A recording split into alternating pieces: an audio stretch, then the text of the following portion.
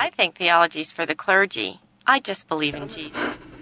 Certain hermeneutics of eschatology demand an exegetical approach. I think you shouldn't question what you were taught in church. Isn't that blasphemy or something? Yeah. We are, like Tim said, live at the Credo House, so there's an audience here. We'll ask for some audience participation possibly in just a few moments. But we've got coffees being made. You might hear that in the background. We've got some people even playing pool. This is all intentional. Nobody stop what they're doing here at the Credo House. Just keep on going. We want to hear the fun in the background, make people jealous, but they should be jealous today, shouldn't they? Yeah, they should. Yeah. We've got a special guest here in the Credo House. Mike Licona has joined us. Hello, Mike. Hey, good to be here, Michael. If you're not familiar with Mike, I've got my cheat sheet here to read it off right, okay? Mike Licona received his Ph.D. from the University of Pretoria, right? Yep. I got that right. He served as research professor of New Testament at Southern Evangelical Seminary, and that's in North Carolina, is that right? Charlotte, yes. Okay. Was on staff in the North American Mission Board. Apologetics was your specialty right there, right? Yes. Mm-hmm. And now works for Risen Jesus, his own ministry, which focuses on the defense of the faith, primarily, as we'll be talking about here today, the resurrection of Jesus, hence Risen Jesus. So you work for the Risen Jesus, and you have a ministry called Risen Jesus, right? That's right, yep. Okay. And way to go on getting that website URL. Did you get that early? Yeah, we used to be, when I first started, it was TruthQuest. We were truthquest.org, and there was a truthquest.com, but the guy would never give up the URL. He wasn't doing anything with it, but it was kind of a, KJV only kind of thing, and people were confusing that with my ministry, which it's like, that was kind of embarrassing, you know, so... I'm KJV only. Real? No. He's the guy that has the web address. Yeah, kjvonly.com or something, right?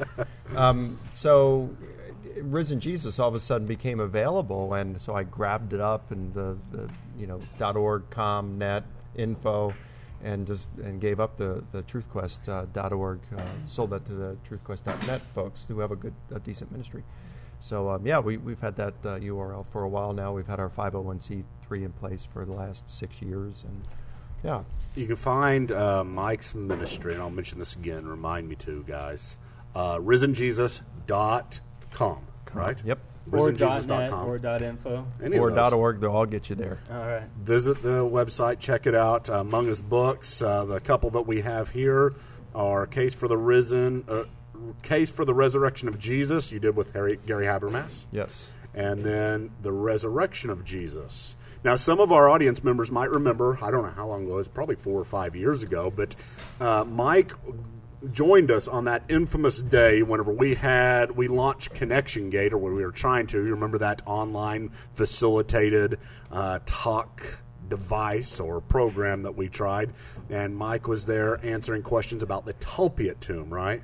Was that it? Talpiot tomb? Yeah, I don't He doesn't remember it. Mike doesn't remember it either, so no one else does. I would like to not remember it. Michael remembers it. I remember being on the show. I don't remember what I was talking about. You were there. We had you, Gary Habermas, Dan Wallace, Ed Komashevsky. I don't know who. Paul Copan was there as well. So just all great people. Yeah. And basically, the ministry had developed this totally ahead of its time way to basically kind of a Skype classroom online environment. Yeah. And at this time is when it crashed and burned, right? It crashed, but he didn't know. He was still talking the whole time. And I finally just let him go, and I never let him in on that. Nobody heard him.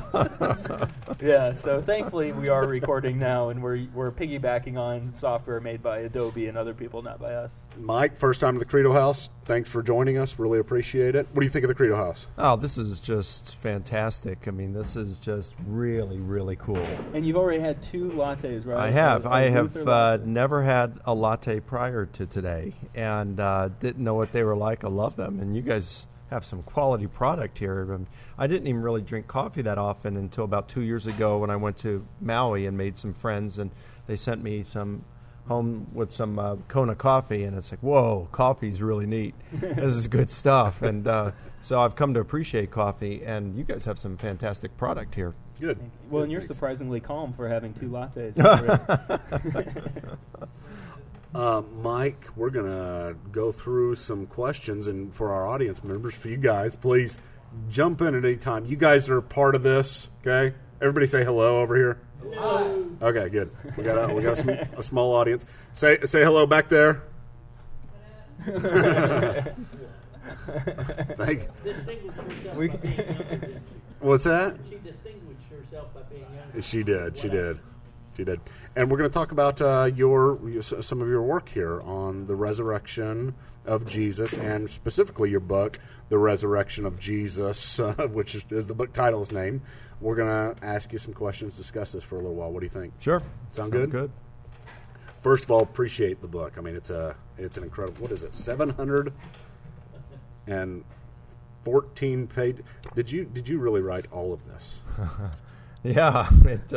Except I contracted someone to do the indices in it, but other than that, yeah, the rest of it is. That's amazing. How long did it take you? 6 years. 6 years. Yeah. Now, is this writing every day, thinking about it every day, or just most every day? And of course, you don't write during that time. Most of the work was research that took the time, and then you're putting it together. It took a while to write, of course, but most of that time was spent in research. Who is Michael Kona? Tell us that real quick. Tell us a little bit about yourself. Oh, he's a 50-year-old knucklehead is what he is. And, he's I'm from Baltimore, Maryland. So became a Christian at the age of 10 and went to a Christian university, Liberty University. I was a music major. Had no intention of ever doing what I'm doing now. I was not an academic. Didn't know it, but I had ADD and all my whole life, and so I wasn't a good academic. But it was my doubts about the Christian faith that I later had after grad school and working with the New Testament and specializing in New Testament Greek. I started doubting my faith, and that led me into apologetics, and it's just been a wonderful journey. But that has morphed more from apologetics into New Testament studies. I just love studying the historical Jesus. That's my area. Now, you may get in this more tonight. For those of you who are just listening to this tonight, we're having Mike back for his testimony. He's going to give it here at the Credo House. But why do you think you started doubting your faith? Because we got a big audience that we kind of deal with people who are Christians who are doubting their faith. Why in your assessment of your own struggle, were you struggling? Well, I guess a couple of different things. One, as I later came to understand, it's just the way I'm wired. And I thought it was just because of doubting my faith, but probably about a year or two ago, I started to come to recognize that my faith wasn't the only thing that I doubted. I doubt everything. I can't even walk into a department store and purchase a bottle of cologne without doubting whether I got the right thing or whether I should have gotten a different one, and that before I even get out of the store. I'm serious. Did you doubt about Luther Latte? Did you just say I should have gone Calvin? I'll tell you what. After I had that Luther Latte, that's good stuff. All right. But no, I question everything, and I don't like it. It's just one of my idiosyncrasies. But that's just the way some of us are wired, and we can't help that. That's just the way we're wired. Now, real briefly about your family. Tell us about your family. Well, I've been married this coming April will be 25 years. And 14 to my first wife, and that, no, I'm just teasing, but 25 years. Wonderful woman that I met at Liberty. And I have two kids, Allie, who is 21, married to a great guy in Charlotte named Nick Peters. Hey, I know Nick. I know Nick. Hey, Nick, if you're listening. And the other is Zach. He's 17, and good kid. So, so I got kids from A to Z. So we live in the Atlanta area and Alpharetta. It's a great place to live. And the airport, I'm on the road a lot speaking. The last several years, about 40% of the time. So I'll probably be cutting back now. But it's just a great place to fly out of because you can get almost anywhere in the world with a direct flight. And it's very economical to live there. So. Couldn't get here with a direct flight. No, that's because I came American Airline, American Airline was fine, but I had to get up pretty early this morning. Hey, you guys feel free to jump in at any time. I got a lot to say, and I always do. You know that, all right? Right, JJ? You bet. You good? Yeah, I'm just thinking about what it must have been like to be at Liberty University. That seems to leave an imprint on people. there? Liberty was a great place. I was there from 1979 to 85, and the school is much better today than it was then. Yeah. But, I mean, it was great then. Really a great environment. It was kind of, I don't know, we had a dress code. The guys had to wear ties to classes. I hated that, and couldn't wear jeans except on weekends or stuff like this, and girls had to wear dresses or skirts, and just kind of crazy stuff. But today, you can wear shorts, T-shirts, and flip-flops to class, and I mean, it's just the environment there. I had been going back every semester and teaching on campus, and it's just it really is a nice campus. It's a really fine school. That's great. So they've been bringing you back to lecture. Yeah, and pretty much until recently. Yeah. So, but yeah, it's a great school.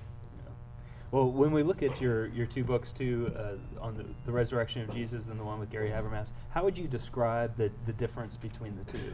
And how would you recommend your first book and then this one to people? Well, the first book is more of a popular level book. It's for folks that maybe they don't have any experience reading about the resurrection, or even if they did, it presents the approach that Gary Habermas has taken for years, the minimal facts approach. Take only those facts that are so strongly evidenced that even skeptical scholars are inclined to grant them. The overwhelming majority of them are. And you take those and you can show that, build a case for the resurrection, and naturalistic theories fail. And it also is popular level in terms of it not only gives you the case for the resurrection, but gives you tips on how to share that with a non-believer. So the book is for the Christian. And it also has a game in the back, a video game, that it's a simulated television game show with a three-dimensional animated game show host who's pretty funny, and he actually helps you master the information in the book. So, I mean, it's a fun, high-quality game that works on PCs. In fact, you finish the game, you pass it, you can even you have a printout of a certificate of course completion and make it in the Resurrection Challenge Hall of Fame. It's pretty neat. So it's got to be the only book like that has a game show video game on the back. Yeah, it was, it raised the bar to a new level. The thing was that we were kind of ahead of our time because, we found a lot of people never played the game. Yeah. And yet that was just... It's really cool. I mean, it's a great game. The way the new one, The Resurrection of Jesus, a new historiographical approach, it's much larger, it's much more detailed, it's going to cover a whole lot more topics. It's not really a popular level book, although, someone who's interested in the stuff, you wouldn't have to have a doctorate or a master's degree in order to understand it. You could be an entry-level college student and work your way through it. A lot of the real technical stuff is going to be in the more than 2,000 footnotes. Yeah. But it's got a lot of things. I've always translated the Greek when I use it, which is quite often, but I translate it and for the reader so they can understand it. But I approach this as a professional historian would, and use historical method. So it's different than the minimal facts approach. So it's what is history? How do we come to know it? What kind of method would we use? Let's just look about, if we don't make any presuppositions about the divine quality of the New Testament literature, what can we prove with reasonable and adequate historical certainty? That's what the book is all about. When you just look through the 700 Hey, pages... wait a minute, Yeah. hold on. Go ahead. Say that word. Historiographical. Say it fast. Historiographical. Ah, you're good. All right, go I've ahead. done it a lot. When you look through the 700 pages, just at a high level, what were some things that just surprised you when you were writing things? You just, oh my gosh, I can't believe this is the way it is. Well, one would have been very strong evidence to show that Paul believed in the physical bodily resurrection of Jesus. Came up with a new argument for that I think is virtually airtight, to show that Paul believed in the physical bodily resurrection of Jesus. And it just, surprised me. No one's really come up with that before. It seems so simple. And the reason why that's important is because there are people right now that would deny, that would affirm the resurrection, but deny the physical resurrection. Are you right? Yes, Is that right? Yeah, you're correct. And so, it really serves in that manner. In terms of the empty tomb and the appearance to James, I don't think these are quite as strongly evidenced as I initially, like when I wrote Gary and I wrote the case for the resurrection of Jesus. I saw these as more strongly evidenced than I do now. So that's not that I don't think that the appearance to James doesn't have good evidence for it. I think it's got very good evidence. Or the empty tomb. I think there's very, very good evidence for the empty tomb. But it's not as strong as I initially thought. Okay? But when you come to things like also the historical evidence that Jesus predicted his imminent violent death and subsequent resurrection, I was surprised at how strong the evidence is for that. I didn't think that when I came in the end, I thought I did think the resurrection hypothesis was going to be superior to the other competing naturalistic hypotheses, but I didn't think it was going to be as far outdistancing its competitors as it actually does. The resurrection hypothesis, historically speaking, is not only the best explanation, it is the best explanation by far of the strong historical evidence that we have. And that surprised me, to be honest, to see how much better it was than naturalistic hypotheses. So you were thinking maybe that there'd be this kind of like gap of faith that it'd have to be like, okay, it's still going to take a lot of faith to believe the resurrection or something, but you're saying you were really surprised that it left the others in the dust. Yeah, that this is the most rational, the most historical thing that you can believe in. Yeah. No, I did think that even at the beginning, because I had done enough study about the resurrection, I still thought it was going to be better than any naturalistic hypothesis. But it is far better. Like I said, it just leaves the others in the dust. When you apply when you subject the data to strictly controlled historical method, the resurrection hypothesis it comes out smelling really good. I know when you read Habermas, he makes it really clear that the empty tomb is sort of this fact you can accept, and now we have to look for sort of the best evidence that's going to fit that fact. Is that increasingly recognized among scholars? I know it isn't on a popular level. If you were to tell even the average evangelical Christian that the empty tomb is a fact that you can accept before dialoguing with an atheist, they'd probably be surprised by that. But among scholars, is that something where they're not even testing that anymore? They're saying, yes, we know it's a reality. Now we have to account for it. No, I wouldn't say that. The majority of scholars, Gary Habermas is one of the few scholars, very few. In fact, he might be the only one who's done an actual bean count of all what scholars who have weighed in on the subject have said. Now, that doesn't mean that he's got a full accounting of what all scholars think on this. But my thoughts on this is, because some will say, well, like Richard Carrier is an atheist friend of mine, and he'll say, well, he knows a lot of scholars who haven't written on the subject and they reject the empty tomb. But, for me, it doesn't matter, because if you're not writing on the subject, you're not an expert on it. You're not in the conversation. Exactly. If you are in conversation and you have studied this topic and you're in conversation with other scholars on it and you're a serious scholar on this issue, you're writing on it. So if you're not writing on it, you're not a serious scholar on this issue. It really doesn't matter what you think. It'd be kind of like asking me. We were talking about archaeology earlier on you and I. What my view on archaeology, because I know so little about it, is pretty much worthless. It doesn't matter for me to weigh in on a lot of these issues, archaeological issues. I might have a PhD, but unless I've specialized in archaeology, I'm just a layperson on it. So the same thing with the resurrection. If you're an expert, you really studied it, you're going to be weighing in on it. So the only people who count are the people who have written on it, qualified scholars who have written on it. And Gary Habermas has studied this topic thoroughly and is constantly updating his database. And he says somewhere between 67 and 75% of all scholars writing on the subject are saying that they believe that the tomb was empty. I think, at least what I've seen, now Gary hasn't, told me this, but from what I've seen in my study, it appears that the majority of people writing on it are evangelicals. So you could say, do the majority of non-believing scholars writing on the empty tomb, do they grant it? My thoughts would probably, and I haven't done a bean count, but I would suppose that the answer to that would be no. They don't grant it. But from what I read on their reasons, it seems that it's more of a worldview thing than it is because of any lack of evidence for the empty tomb. I think the evidence for the empty tomb is pretty good. Guys, anything from the audience? I'm just priming you guys, right? You're getting ready to have something. Historiography. Okay, let's talk about that for a minute. Whenever I approach this book and whenever I'm talking to people about it and I say, you're coming here to the Credo House and I want you to come, well, why? What's so special about this book? I think that I've caught, and you need to correct me if I'm wrong, but I've caught what is the difference in this book, say, in the 700-page volume of N.T. Wright, which is another massive tome on the resurrection, very significant contribution.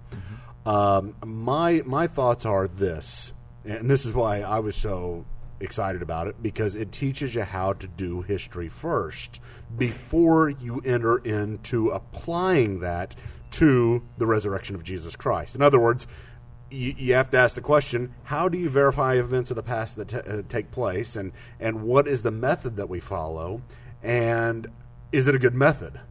And I feel like that's the unique thing of your book, is that you cover that and you teach us how to do history, and then you say, now let's go to the resurrection of Jesus. Would you say that's the uniqueness? Yeah. That's something that it is unique in that sense. Now, did that come out of a sense of wanting to, knowing this would become a book one day, wanting to say, okay, I'm gonna be discussing a lot of history, let me teach people how to do history first? Or was this out of more of a personal place of saying, I need to learn first of how I know anything historically before I look at the resurrection? Yeah, I mean, I had a fantastic doctoral supervisor, Jan van der Watt, who has since moved on to Radboud University in the Netherlands. He was just fantastic. And so he led me down the path and was telling, you've got to discuss what is history and how to do it. So I just devoted several years to that. And in fact, I remember at one point, he had approved the chapter 1, which was on the philosophy of history and historical method. But then I remember emailing him and said, Professor Jan, I found another 125 articles on this topic that I want to read before moving on. Would you mind if I took an extra year? And he said, no, go ahead. So I just really got into the philosophy of history and historical method. I just loved it. So it does go into it a little more than other books on the topic, like by N.T. Wright and others. I just really liked it. And what I tried to do, another thing Professor Jan told me to do is as I was writing the book, you want to take your readers on a tour through a museum, and you're the tour guide. And so you want to take them step by step. So it was kind of like, okay, well, what is history? Let's talk about what history is and what it isn't, and how do you do history, and what are our expectations, and what is the historical method that we can go through in order to achieve a knowledge of the past. And when we say that this is what happened, what do we actually mean by that? And then so that's like chapter 1. And so then after that, well, then you take your group and you move on. And then we come to our second station, which would be, but some people are saying that when you're talking about a miracle claim, that throws a wrench in this. And so that can stop the whole process. Someone like a Bart Ehrman and others would say this. So let's stop here and deal with these. And so once we've dealt with them, all right, let's move on to our next stop.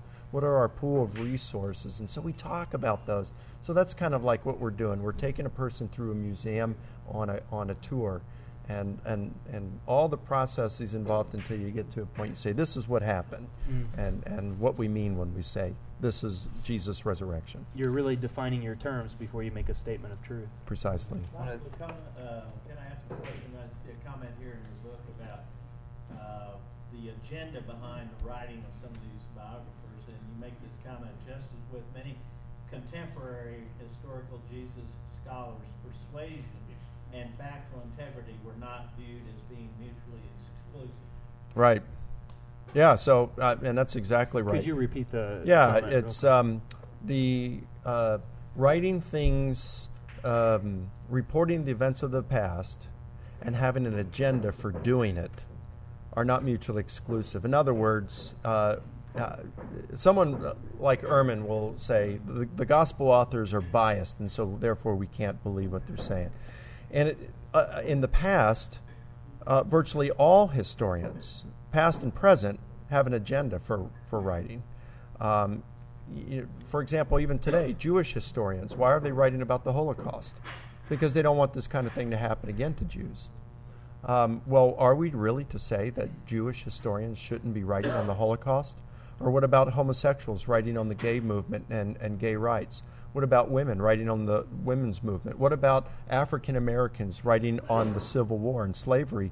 The fact is that African American historians may be the very best type of historians to write on slavery in the United States because there's something in it for them. There's pain from the past. Jewish historians are probably the best people to write on the Holocaust because they're going to dig a little bit deeper than, say, a Gentile historian who's a little more removed from it. So, and the thing is, even if the gospel authors were biased, it doesn't mean they're wrong. If Jesus was who he claimed to be, then the gospel is the very best news that this world could ever hear, and you would want people to hear it. So being biased doesn't mean you're wrong. So it sounds like this sort of empirical lens, this myth of objectivity, that you have to find an objective recorder, but then we start to ask, does such a thing even exist? And if you could find one, would that even be a good thing if you found them? Well, yeah, that's a good point. And I can tell you, in reading the literature written by professional philosophers of history, there is no such thing as an objective, completely neutral historian. Everyone has their biases, whether it's race, gender, ethics, nationality, their political, philosophical, religious convictions, the way we were raised, the academic institutions we attended, the very group of people whose acceptance and respect we covet. All of those things influence, our desired outcomes.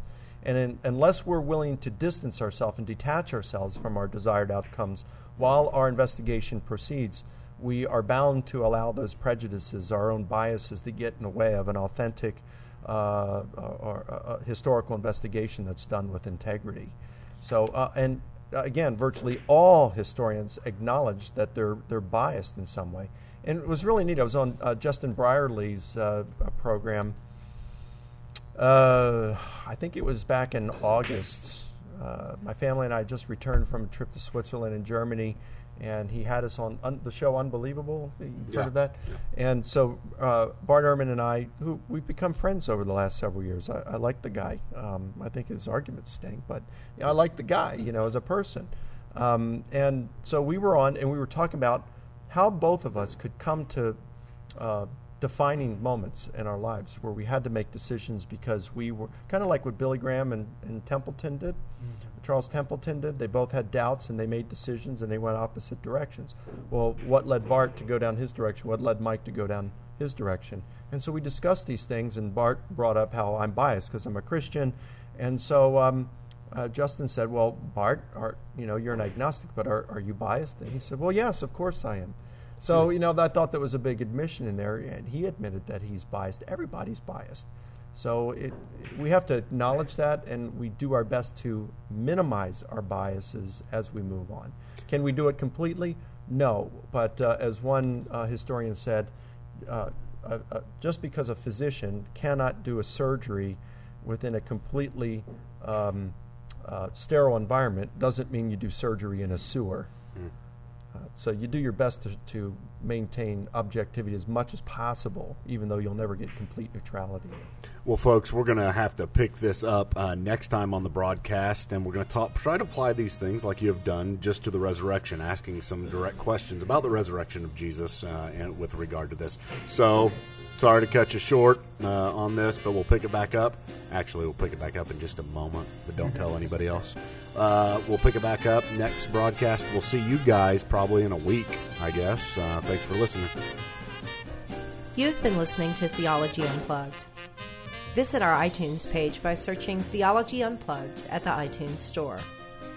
All episodes are available as free downloads.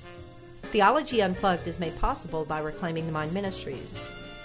Reclaiming the Mind Ministries is a listener-supported ministry. If you've enjoyed this session or benefited from it in any way, do consider partnering with us. For information on how to become a ministry partner and for a complete listing of ministry resources, visit the RMM homepage at www.reclaimingthemind.org. Thank you for listening, and God bless.